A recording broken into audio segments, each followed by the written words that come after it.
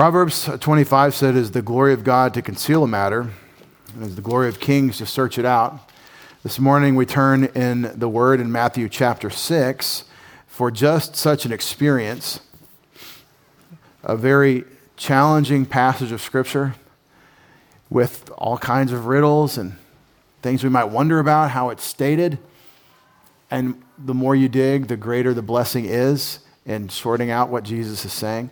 We're in the Sermon on the Mount, Jesus' most famous sermon. I say the most famous sermon ever taught because he opened his mouth and began to teach his disciples. And we're turning the corner in the Sermon on the Mount from Matthew 5, where he's teaching the law as quotations from the law and correcting misinterpretations of it, and helping us understand, helping the listeners in his day and the readers today, helping us understand what the law is. The law is a portrait of God's righteousness that we fall short of. And it calls us to mourn, poor of spirit, because we're not righteous as God is righteous. We're not perfect as our Heavenly Father is perfect. It kills us and shows us we need a Savior. And we turn the corner, believers, in Matthew chapter 6, to what your life should be like as one who belongs to God, one who belongs to the coming kingdom, one who is a disciple of the Lord Jesus Christ regarding the practice of one's righteousness. It's a very challenging passage for many reasons. We're going to need God the Holy Spirit to equip us to know the things that God is giving us here in this passage. We're asking for nothing less than the filling ministry of the Spirit with the Word of Christ, with the effect that the Word of Christ in Matthew chapter 6 is richly dwelling within us, so that it isn't just something that we're listening to today and always learning, but never coming to the knowledge of the truth, not having the appearance of godliness but denying its power, but being doers of the Word, knowing it and so doing it. We have no interest in being people that, well, I don't know much about God, but I sure serve Him. We don't want that. And we don't want to be those people that, well, I just study the Word because that's what I like to do, but we don't serve Him. You want to actually be Christians. You want to actually be disciples of our Savior who hear His Word, believe Him, and then in faith do what He's saying. And today He's talking about how you do what you do in righteousness. We're going to need the Spirit of God, as I said, to equip us. Let's take a moment for silent prayer. The Bible says that believers who are capable of personal sin, which will grieve and quench the Holy Spirit and His work in us, believers are responsible not to walk in darkness, but walk in the light. So I always afford that time of private confession if you need to take anything to God. If you're new to this idea, listen, it's not about you telling me or your spouse or anyone else. The primary offense is the one that's been offended is God through personal sin. And that can be resentment. That can be anger, illicit anger, angry that is sin, as Ephesians 4 says. That can be jealousy. That can be envy. That can be things that only you and God know. You need to take those things to God, even things that you've said, things you've done. Confess them to God and receive the cleansing and forgiveness that He offers believers who do so. Let's pray.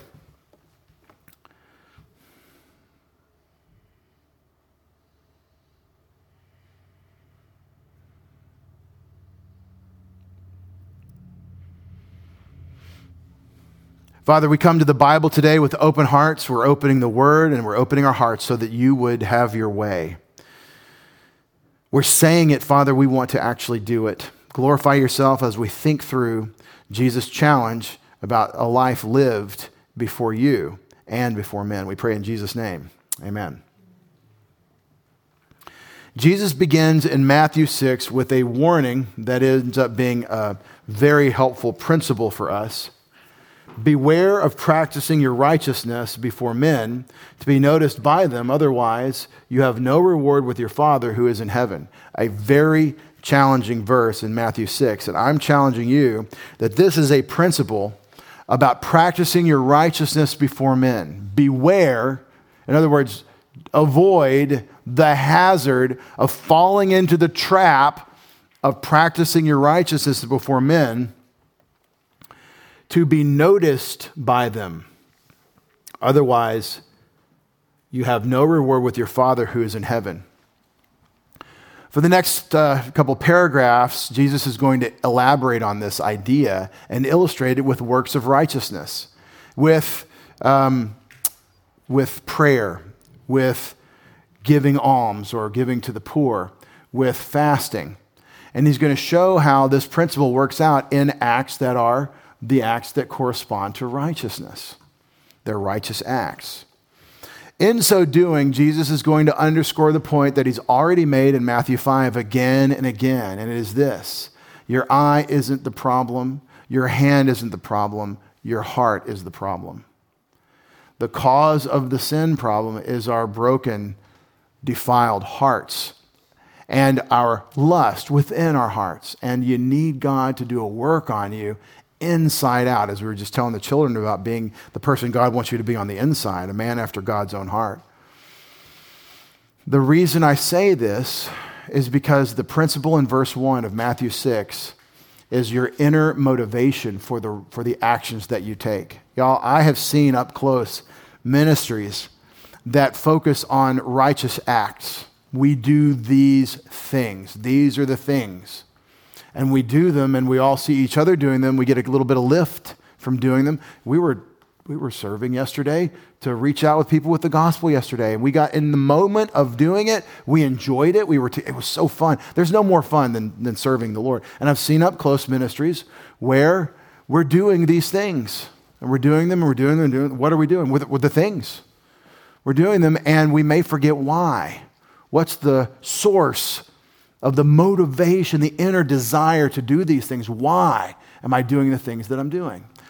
Jesus won't let you get by with just going through the motions. Our Lord and Savior doesn't allow us to simply say, well, this is what we do.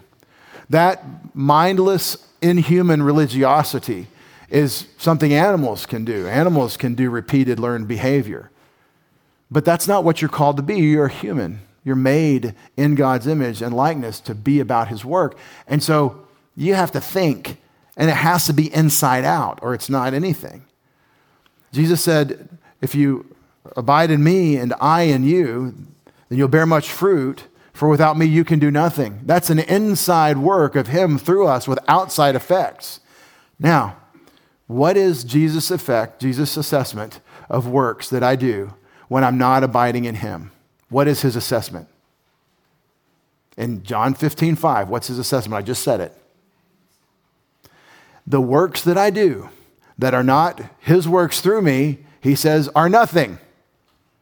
Without me, wait a second, no, I fed the poor. Not with him. If it's abiding in him, then you're doing something. If you're not abiding in him, he says, you're not doing anything. Paul echoes this when he talks about the character of Christ through the power of the Spirit and the fruit of the Spirit when he talks about what I do in love. If I am doing these works of God with spiritual gifts even, but I have not love, I'm worthless. If I give my body to be burned, I'm worthless, he says in John chapter 13 when he's describing the importance of love. The fruit of the Spirit, the abiding in Christ and the Spirit of Christ working in us, this is where the riches are. And Jesus is saying in this passage, not that we don't practice righteousness before men. Watch this. He doesn't say, don't practice your righteousness before men. How do I know that? Does anybody remember how I know that? I'm just turning backward in my Bible, one little page to what Jesus said. You are the salt of the earth, but if the salt has become tasteless, how can it be made salt again? It's no longer good for anything except to be thrown out and trampled underfoot by men. You're the light of the world. A city set on a hill cannot be hidden, nor does anyone light a lamp and put it under a basket, but on the lampstand he gives it light to all who are in the house. Let your light shine before men in such a way that they may see your good works and glorify your Father who's in heaven. Either Jesus forgot what he said just a few minutes ago, for us several weeks because we're going slow. Either he forgot what he said, he's contradicting himself, or it matters why you do it. There's not a shade of difference between practicing your righteousness before men and letting your light so shine before men. There's no difference in what that means. The difference between Matthew 5:17 and 6:1 is why you do it. God cares. Well, I did it. You didn't do it for the right reason, so no, you didn't. That's what he's saying. It's that involved. Wait a second. Wait. Are you telling me that God cares why I do the things that I do? That's the whole point of this entire passage. It's the whole thing. He doesn't want your actions. He wants your heart, and he wants to do his actions through you. He doesn't want your religious practices. He doesn't want you to stand up and sit down and say the same thing. He doesn't want you to come to a holy day of obligation because this is what we do. He wants you to worship him in spirit and truth. He wants the inside, and he wants that to reflect on the outside. And if it doesn't reflect on the outside, then in that moment, we're not there on the inside. He wants all of you. And that's what Jesus is doing. The principle of practicing your righteousness before men, listen, to be noticed by them. It's very subtle. Satan's attacks on your spiritual life are subtle. You'll have a whole lot of truth and a little bit of lie. A whole lot of individual responsibility and accountability and a little bit of Ayn Rand's atheism thrown in to poison the whole thing.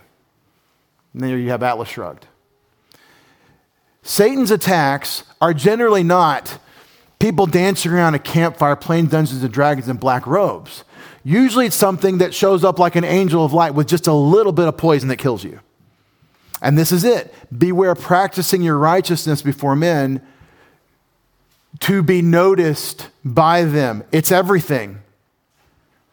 In the day in which we live, we have people that are multi-generationally brought up looking at screens, imagining what it's like to be in front of a camera and to act in a certain way. We've always had people that were dramatic. We've always had people that were histrionic, that would put on for an audience.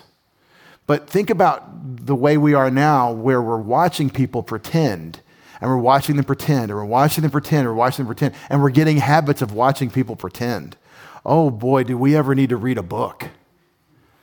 Instead of pretending and watching other people pretend and imagine what this would be like, we should be reading and imagining for ourselves, developing our characters. Just imagine what would happen if we just imagine. So in the time in which you live, the idea of doing something so that people see it is so ingrained, so deeply ingrained. It's like when you're first learning to iron. Y'all go with me on this. And you iron that shirt and you forget that there's another side to it and there's a wrinkle on the other side and you're pushing it down. I was that kid, right? You get your shirt, you button it to be ready, you put it down on the iron board, get it good and smooth. I can knock out two sides at one time. And you just iron that and you just go over it. Oh, this is going to be so good. And then you flip it over and you've ironed this horrible wrinkle into the shirt that it's almost like you'll never get it out. Your mom gets out in 3 minutes, but you're well, I don't know what to do. This is how we are in our culture, this ingrained brokenness that everything we're doing is for people to look at us. What do they think about us? What is their assessment? What is their like? Do they click on what I've given? Do I have a good enough intro message to my little presentation that people will click? Do I get clicks? If they click, will they like it? And I don't care if they like it, I care if they click like. Because if enough people click like on what I'm presenting, then other people will think it's good. And then there will be value to me because of what people think of me. We live in a time technologically that Jesus nails with Matthew 6:1. You just have to let it all go. When people get enough and they walk away from social media in our time, I think a lot of that is this. They're just letting go of worrying about what people think about them. So am I supposed to let my light shine before men? I am. Am I supposed to let my light shine before men so that I think, oh, look how shiny? And that's the subtle piece.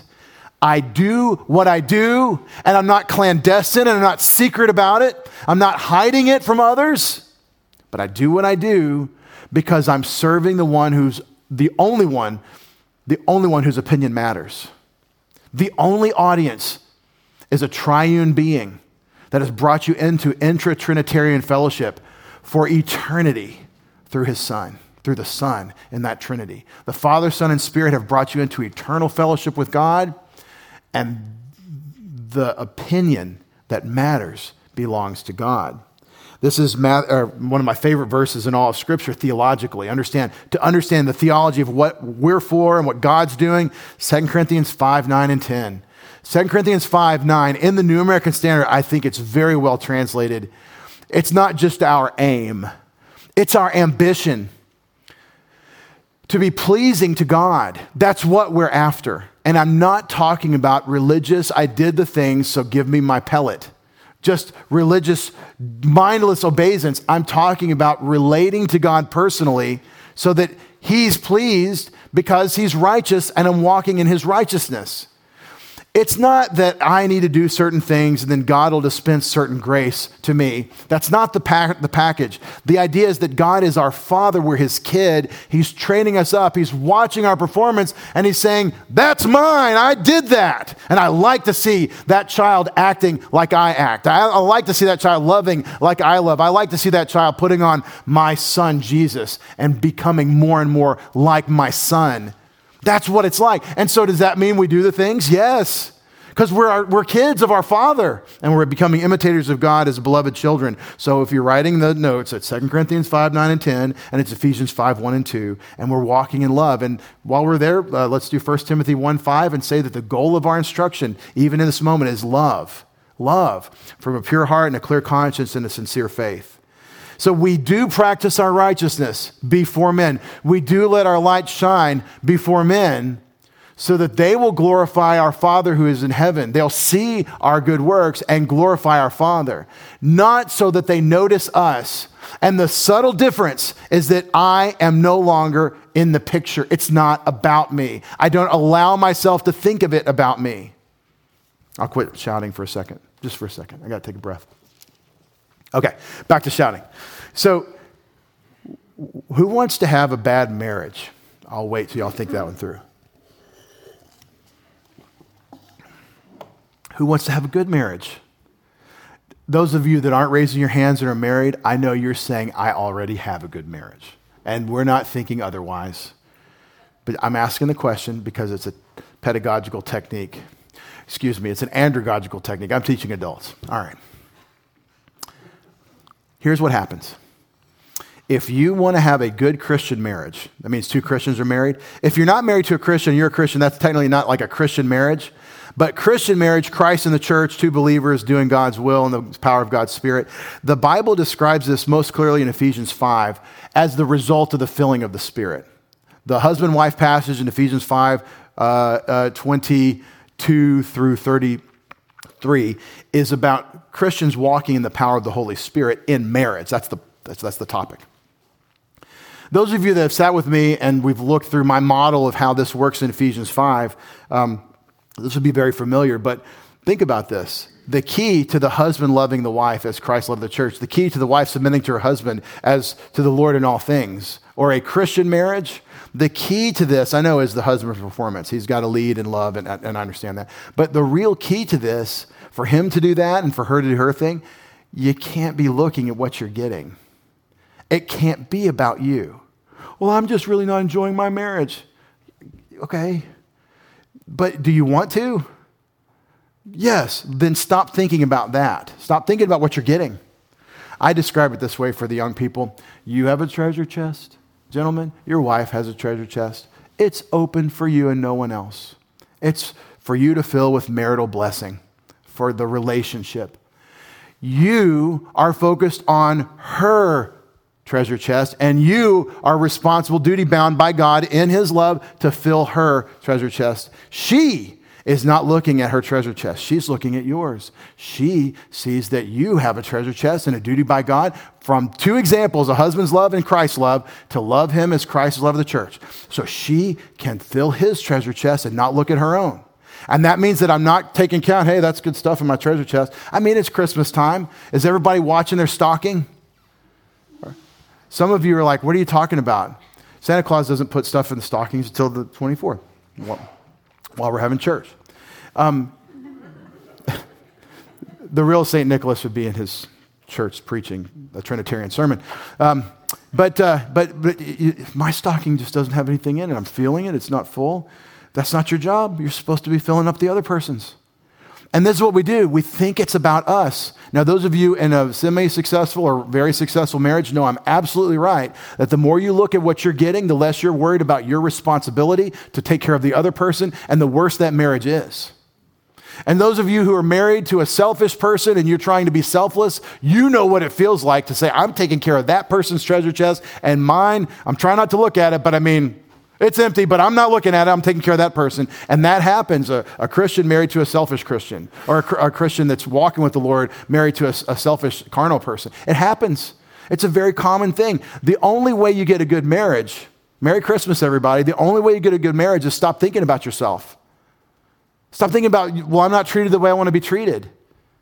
Okay, I know I'm stepping on some horrible pain. As you're suffering in your pain, you do what Paul did and you take it to the Lord. You take it to the Lord and you tell him all about it. It hurts, it hurts, it hurts. That's good prayer. That's good prayer practice. You read it in the Psalms.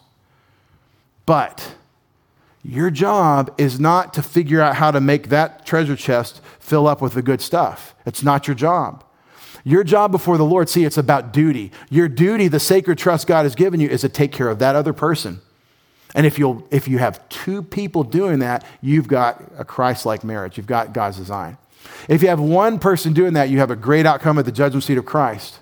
God knows. He's keeping score. He knows all the stuff. You don't have to keep score. You don't have to remember all the horrible things that he did to you. He did them. He's horrible.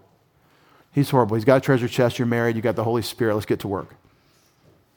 See, that's the secret to Christianity, is it's not about me, it's about him. It's all about him, to borrow some excellent lyrics from an Alan Jackson song he wrote. It's all about him. It's not about us. And it's so easy to slip back into it's about me. Don't practice your righteousness before men. Beware practicing your righteousness before men to be noticed by them. Otherwise, you have your reward with your Father who's in heaven. Now, we don't often notice that second line. Otherwise, he says, you have no reward with your Father who's in heaven. We don't notice that the topic is already something he's introduced. He talked about this topic in the Beatitudes when he said, leap for joy, rejoice and be glad in 5:12, for your reward in heaven is great, for in the same way they persecuted the prophets who were before you.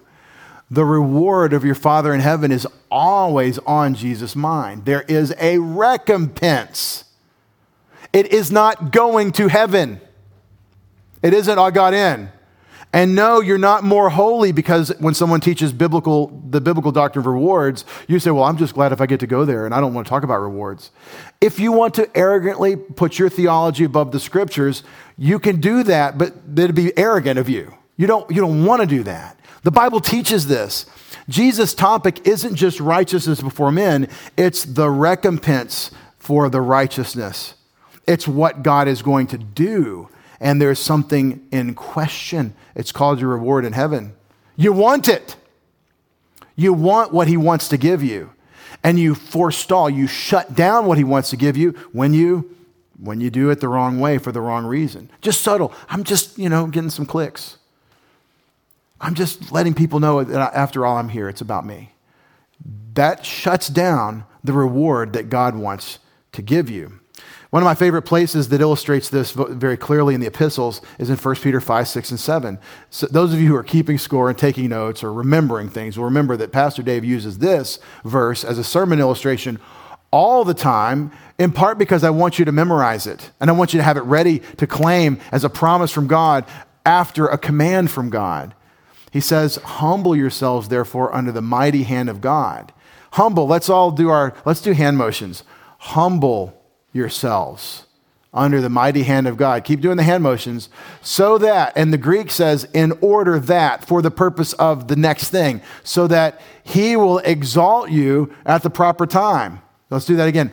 Humble yourselves under the mighty hand of God so that he will exalt you at the proper time, casting all your cares on him, for he cares for you. I'm not going to do the care for you hand motion. He cares for you. Casting all your cares on him. In the context, it's the command to let you go. It's what Jesus teaches about gaining your life or keeping your life. You really want God to have his way there. Well, I hate to move on from verse 1 because it's one of my favorite principles. But I won't really move from verse 1 because in the next several paragraphs, Jesus is going to be elaborating on this concept of forfeiting eternal reward that God wants to give the disciples of our Savior because of wrong motivations. The first is the righteous act of giving. So when you give to the poor, do not sound a trumpet before you, as the hypocrites do in the synagogues and in the streets, so that they may be honored by men. You hear it again? So that they may be honored by men. Truly I say to you, they have their reward in full. Now, what kind of fop shows up in illustrious robes, probably some interesting headgear, walks kind of like sideways, like waddles along down the street because he's glorious, and has paid people, trumpeters, these are near and dear to my heart, paid trumpeters to go before him and ta-da, it's after all, it's me, I'm blowing the trumpet. Who would do that? See, the people doing it don't think they're doing that. They think they're letting their light shine before men so that people will know that they serve God and that their believer is in God and that they're doing the right thing. They don't think that they're glorifying themselves, but they're not thinking about it. They just want to be sure that everyone knows that they're doing their part. It's so subtle. If you don't have people doing the right thing that are farther along than us, then we won't, as disciples, know the good example to follow to do the right thing like they did. It's very important in disciple making that we're doing the right thing so that those watching us can learn to do the right things. But it's not so that we're noticed by them. It's so that they glorify our Father in heaven. It's a subtle thing. And I don't feel like a particularly subtle person. But we are the problem. It's about us when we break this motivation thing into the wrong way. So when you're giving, you blow the trumpet. I joke around with Krista about this. Every time I do something around the house, I point it out to her. So I've said like 3 things this year. I've blown the trumpet like 3 times. Did you notice I did the dishes? Yeah, I noticed. Blow the trumpet in Zion. I did some chores. When you give to the poor, do not let your left hand know what your right hand is doing. This is hard stuff for us when we're coordinating. Left and right hand, what do you mean? It means you just keep it a secret, even from your left and your right hand. It's an illustration. We're doing things that require coordination. We have to talk to each other to do the kind, like this is not a little thing, giving 14 families a Christmas gift set for their kids, giving Christmas gifts for 14 families, 33 plus kids. This church is doing in this project, like I'm calling it Operation Christmas Gift. It's not a little thing. It's a big thing. For us, for this little group, there's a lot of resources. It's not a little bit of money. For us, it's a lot of money that God has provided through the offerings of his people. And we're stewards of this. And to be good stewards, we actually have to talk to each other. We actually have to share the plan. We have to coordinate things. And for this thing to go well, every person involved, every steward of this effort that we're shouldering as a church family together, we all have to say together, it is absolutely zero about us, about what we give, about the time we spend, about any of that. It has to be zero about us. And maybe we all need to recalibrate. Sometimes it's a chiropractic visit of the soul. We just need to crack back into place a little bit. Be careful about this. When God gives us the privilege to do his work and we coordinate together to do it, make sure it is all about him and none about us. Every step. Don't let the left hand know what the right hand is doing so that your giving will be in secret. Did you know that it's really cool in this church? They had a culture before I got here, and we've cultivated it and maintained it, I hope. I don't know what anyone gives. I'm the pastor. I shepherd you. I under shepherd under Christ. I'm here to serve and encourage you, equip you, develop you, all that. As far as the word of God, the Holy Spirit uses the word. That's what my life is. The word and prayer. Now, I don't know what you give. I don't know what your percentage of my salary is, my support. I have no idea. I don't want to know. Please don't tell me. Please don't send me an anonymous note. Just understand that this is secret. For me, it's secret. You let your giving be in secret. And your Father, what does he say? so that your Father, God the Father, who sees what is done in secret will reward you. Now, who's talking here? My Bible has it in red letters. Jesus is talking. Now, who's Jesus? God the Son, right? He's the Son of God, but he's also God the Son, as we mentioned earlier.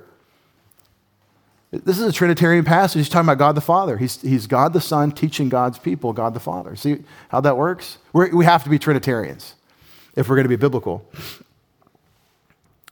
But he says that your Father who sees what's done in secret will reward you. All right, why don't we do it?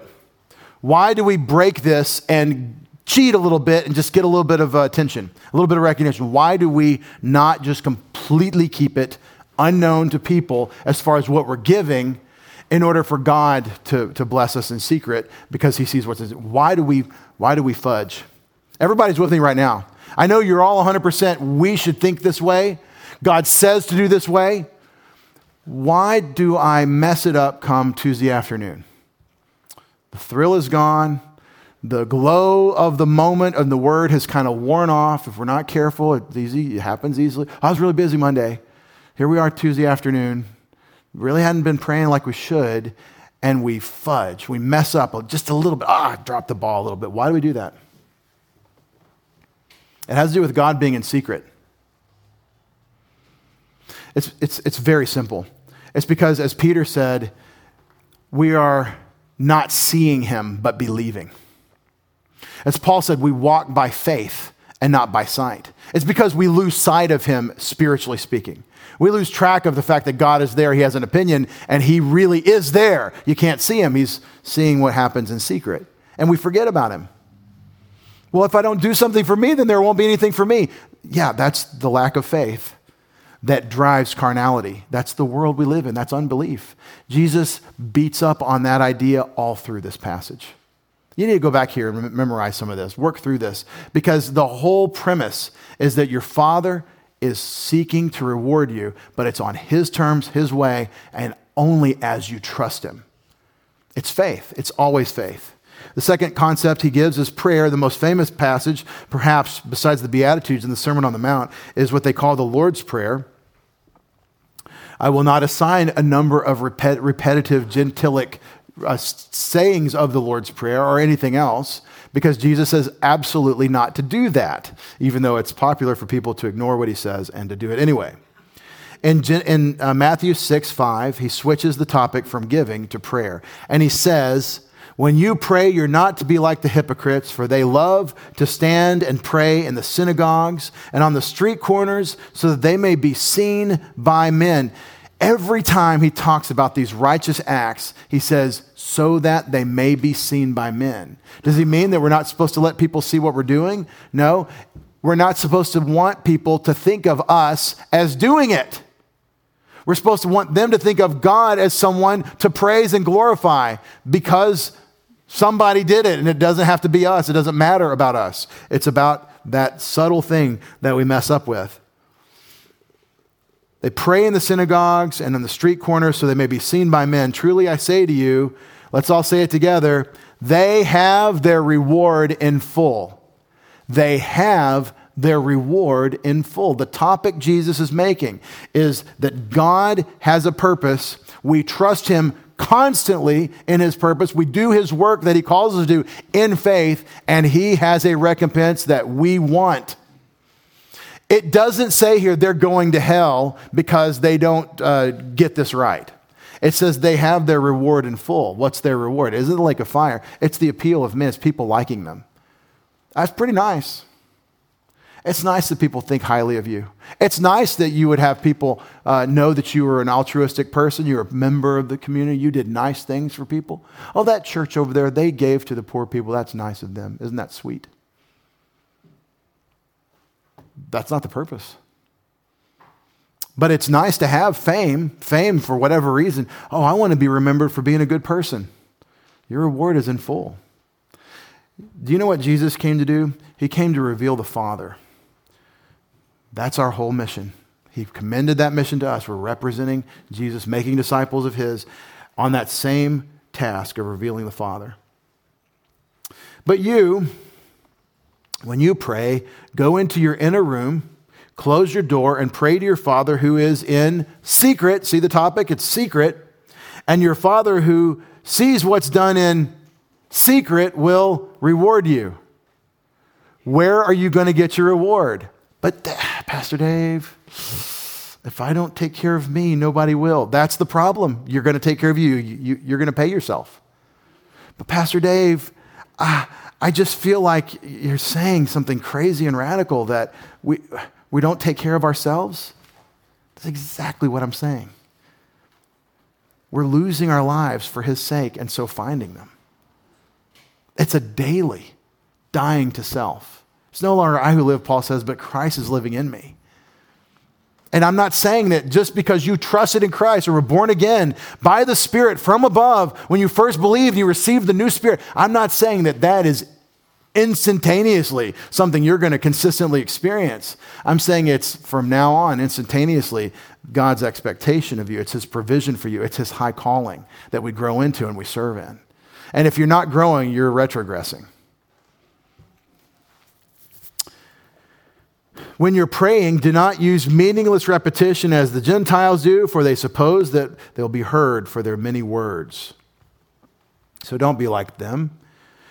The Gentiles, every time he mentions them, it reminds us the context in which Jesus is speaking. He's talking to Jewish disciples of his who are really want to get this right with the law, with God and with the law. The Gentile pagans around you that worship the false gods, they've got their incantations. They're gibbering on like the special words have special magic if you say them just right. It's funny how the Gentile paganism got into the church. So do not be like them, for your Father knows what you need before you ask him. How is that different from the Gentiles? Think about this. How is it different that my Father knows what I need before I ask him?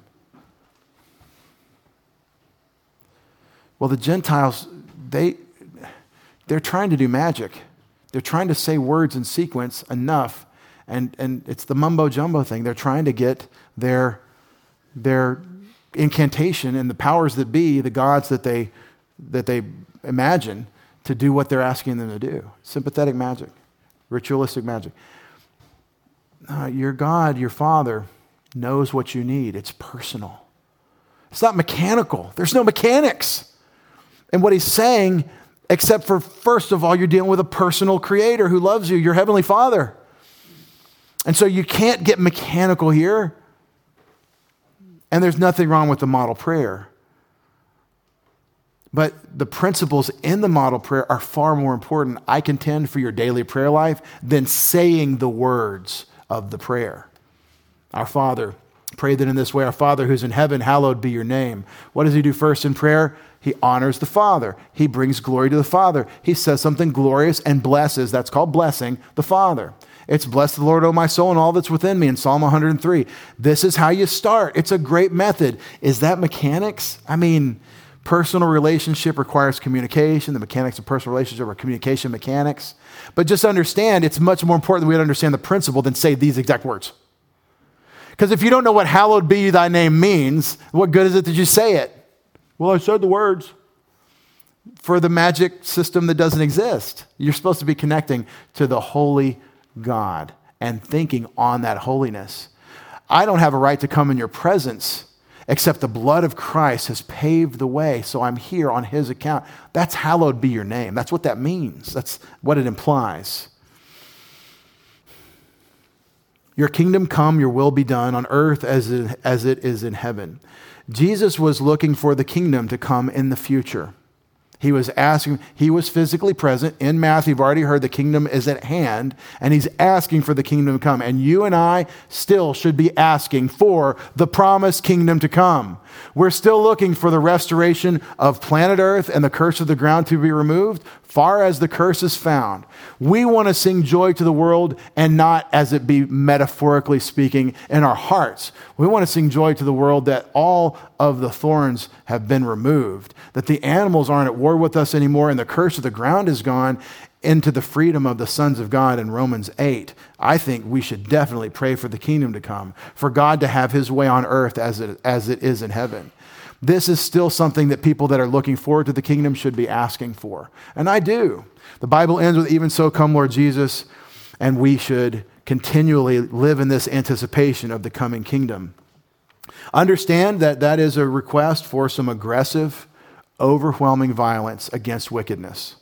The request for God to have his way on earth is the rod of iron shattering the nations like earthenware. It is the stone cut without hands grinding the kingdoms of the earth into powder and the wind blowing them away, and then becoming the mountain that fills the whole world of the kingdom that is coming. It is a violent overthrow of a satanic order.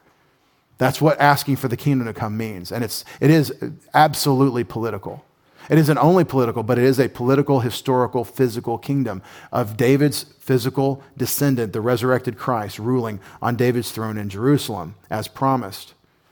He then says something extremely practical in the moment. Whether the kingdom's coming today or in the future, and it is coming in the future, give us today our daily bread. A lot of discussion about what this means. It is a request for logistical sustainment. Provide us what we need.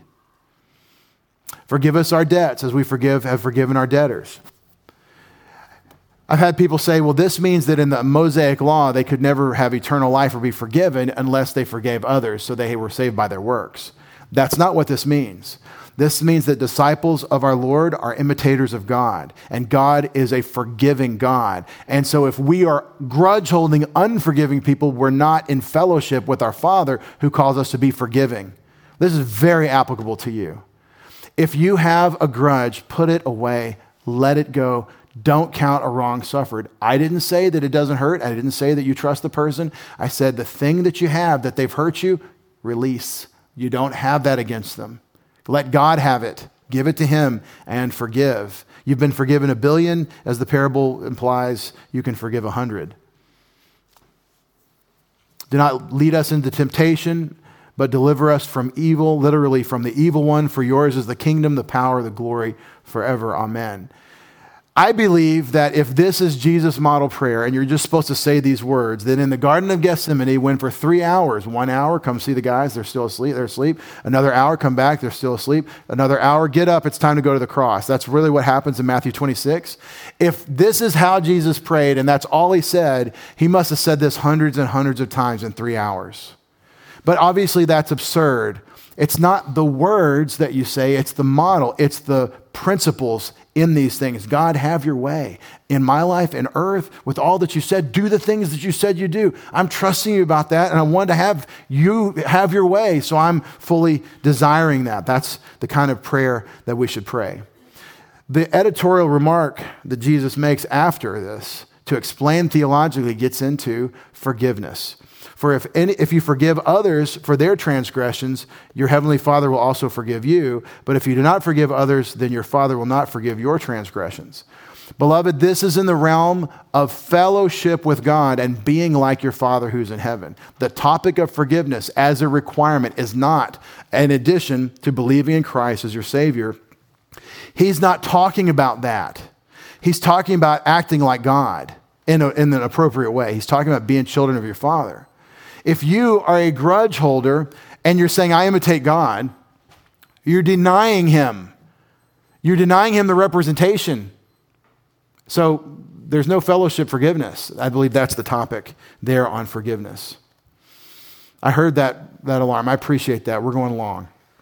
In verses 16 through 18, the third righteous behavior is fasting. The third behavior that you want to be careful doing in front of men is fasting. And this is an interesting topic because it's not brought up much actually in the scriptures. It's something that people do. It's never commanded. Jesus did it in his wilderness time, his 40 days in the wilderness with being tempted by the devil. But if in as much as it's a righteous act, there's a righteous way to do it. And here's what people do with it. Oh, I'm super holy because I've been fasting. But it's not about me. That's the idea. Whenever you fast, do not put on a gloomy face as the hypocrites do, for they neglect their appearance, so they may be noticed by men. When they're fasting, truly I say to you, they have their reward in full. It's that topic that keeps coming back. He zings you. This is a good preaching method. We could say that about Jesus, right? He keeps telling you the point is you have a motivation of God's favor and reward. You want that. Don't settle for less. So if you're going to fast, which apparently, by the way, the theology of fasting, it is not sympathetic magic that if you give less, then God gives more. Or if you take less for yourself, then God heaps more on you. You're not forcing God into that position. You're not a hunger strike, like we're going to not eat until we get our way from the government. You're not forcing God's hand. Oh, I feel sorry for you. You're hungry. Oh, well, now I really care. That's not how it works with God. What's happening is you're marshaling the physical systems God has given you, and you're disregarding legitimate appetite in order to focus your attention. And you can use your hunger. You can use your hunger to focus your attention, because every time it reminds you, you're like, oh yeah, I'm back on the Lord because I'm hungry. Oh, I'm back to prayer. And you get that hunger pain, you get that sense. And that apparently is what it's for. It's a discipline factor. It is not a hold God hostage as your dad. Like if a little kid doesn't eat his dinner, and so dad's worried about him, so he gives him what he wants. It's not what you're doing with God. Please don't think you're wrestling God into some sort of weaker position, or you're leveraging his compassion for you. That's satanic. I believe that's really a satanic thought about God. It's true in cultures that embrace a sympathetic magic, that you're forcing God by some ritual. You're not ritualistically forcing God's hand by fasting, but there is value to it, apparently, as Jesus teaches. But when you fast, anoint your head and wash your face. How about that? Jesus wants you to comb your hair. He wants you to bathe. Cleanliness is next to godliness. How about good grooming is a good way to present yourself as one who represents God? That's what he's saying. Don't walk around like, oh, I'm fasting, so I can't clip my nails. That doesn't make you holy. And people get all kinds of goofy ideas from their ascetic carnality, but that's not what he's proposing here. So that your fasting will not be noticed by men, but by your Father who's in secret, and your Father who sees what is done in secret will reward you. How many times is he going to tell us that? The second principle as we close is a restatement of the first principle, and it has to do with the thing he's been building to. Your treasure, your reward. He's going to launch on the storing up of treasure as the principle in verse 19. Do not store up for yourselves treasures on earth where moth and rust destroy and where thieves break in and steal. But store up for yourselves treasures in heaven where neither moth nor rust destroys and where neither thieves do not break in or steal. For where your treasure is, there your heart will be also. I know we sound crazy. We sound absolutely crazy to say that there's nothing physical in this world that is supposed to be our treasure. Treasure is a noun and a verb. To understand how the noun works, let's use the verb. What do you treasure? What is the thing that you value the highest? Therefore, where does your attention tend? Where your treasure is, there your heart will be also. If your heart is set on your treasure, which is the things of God, the things in heaven, the things of the Creator, then that's where your heart's going to be, because it's where your treasure is. It draws your attention. Ever teach a kid to play Frisbee? I'll do lessons if y'all want. I've figured this out. When you throw a Frisbee, those of you that don't know, you're like, you're going to take our time afternoon on this? Yes, I am. Nobody got up out of protest. Thank you. So when you throw a Frisbee, you don't want to throw it like that. That's not a good method. You generally, unless you're some sort of trick person, you don't really throw a Frisbee like that. You can throw an aerobie that way, but not a Frisbee. Just a good old Frisbee, you have to throw it like that. That's the first thing for kids to learn, is that you throw it from this, I don't know how to, inward thing. But anyway, the next thing that they've got to learn is that where their hand stops is where it's going to go, right? This is my favorite thing. Frisbee with 3-year-olds. Daddy, I'm going to throw this to you. Because they think that if you get it moving, it comes, because that's what happens when I throw it. What they have to learn is that where their hand ends is where the Frisbee's going to go. And if you want to do a good job, take a step and you throw it. Now, y'all go practice. So, it's going to rain later, but we would hurry up and finish so you can go practice. So it stops where your hand is. And this is a good illustration for treasuring. Where your hand is where that Frisbee goes. Where your treasure is where your eyes are going to go. That's how it is. There's an orientation of life that God is calling us to that I don't know of any other way of having it except for a radical attention to God's word. You're not going to get there by thinking about how holy you are. You're not going to get there by emptying your mind and having a moment of transcendental meditation. You're going to get there from meditating on the law or the instruction of God day and night. The things of God become more real to us the more we pay attention to them. And the result is our treasure is where it belongs. And the details of life here on earth take their proper place. Does this mean you don't have a retirement account? Does this mean you don't save? Does this mean you don't have property? It's not saying this. It's saying that none of that is your treasure. Because you believe, as God has told us, that it's all kindling. Moth and rust are going to destroy. Thieves are going to break in and steal. All that stuff can be taken. But what really is of value can never be taken from you. With our heads bowed and our eyes closed.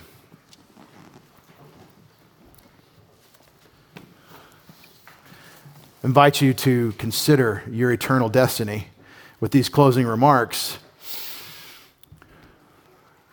A word to disciples who have no relationship to God through the work of Christ.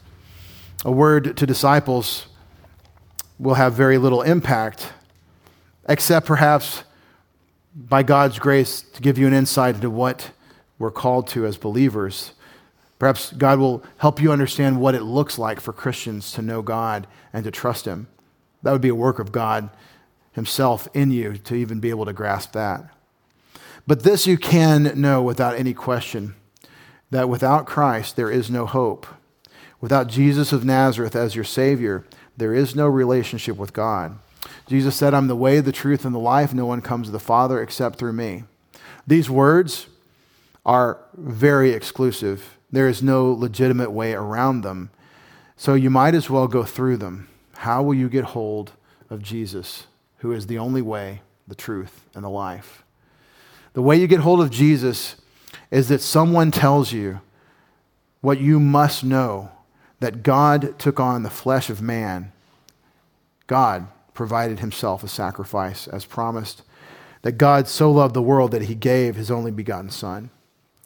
You may be in a moment of clarity for the first time in your life right now thinking, what does this mean that God so loved the world that He gave His Son? What it means is that you and I have a sin problem that we cannot account for, we cannot deal with, we cannot solve. God is so aware of the sin problem, and He has made us so aware of it. The entire Bible is showing us all through the phases of human history that sin is worse than we imagine, that the separation from God is devastating, and in the eternal state, it is final. And that the solution to this rebellion against God that has taken residence in all of our hearts is that God acted. Jesus took your sins in His own body on the cross. He died in your place to pay for your sins. From God's eternal plan, His eternal sovereign omniscience, He knew exactly when and how to make this take place. And Jesus was born at the perfect time for the way of men to crush Him, to be placarded, hung between heaven and earth on a Roman cross. This portrait of God's love was foretold hundreds and hundreds of years before, when Moses was told to lift up a bronze serpent in the wilderness. And all the Israelites who had been bitten by the serpents, they just had to look to it and they would be healed. Jesus had to be lifted up so that you and I could look to Him and trust in Jesus as our Savior. I believe that Jesus died for my sins and rose from the dead. My only hope is in Him. I'm trusting in Him as my Savior. Our Father, take these words of life, infuse them into our hearts so that if we have not heard them before, we're considering our Savior, what He's done for us. And those of us that are long Christians, those of us that have been believers for some time, even new believers, let these words sink in so that we're able to relay them, that we can share them with those who need them. Father, we have no greater hope than we could be part of your work. We don't deserve the wonderful boon of your grace that you've given it to us. That's why it's grace. But you can make us capable in your Spirit through your word. Glorify yourself as we assimilate these things, we think about them, as we reflect on them, as we seek to practice righteousness so that the men that see them will glorify you in heaven and never us. In Christ's name we pray. Amen.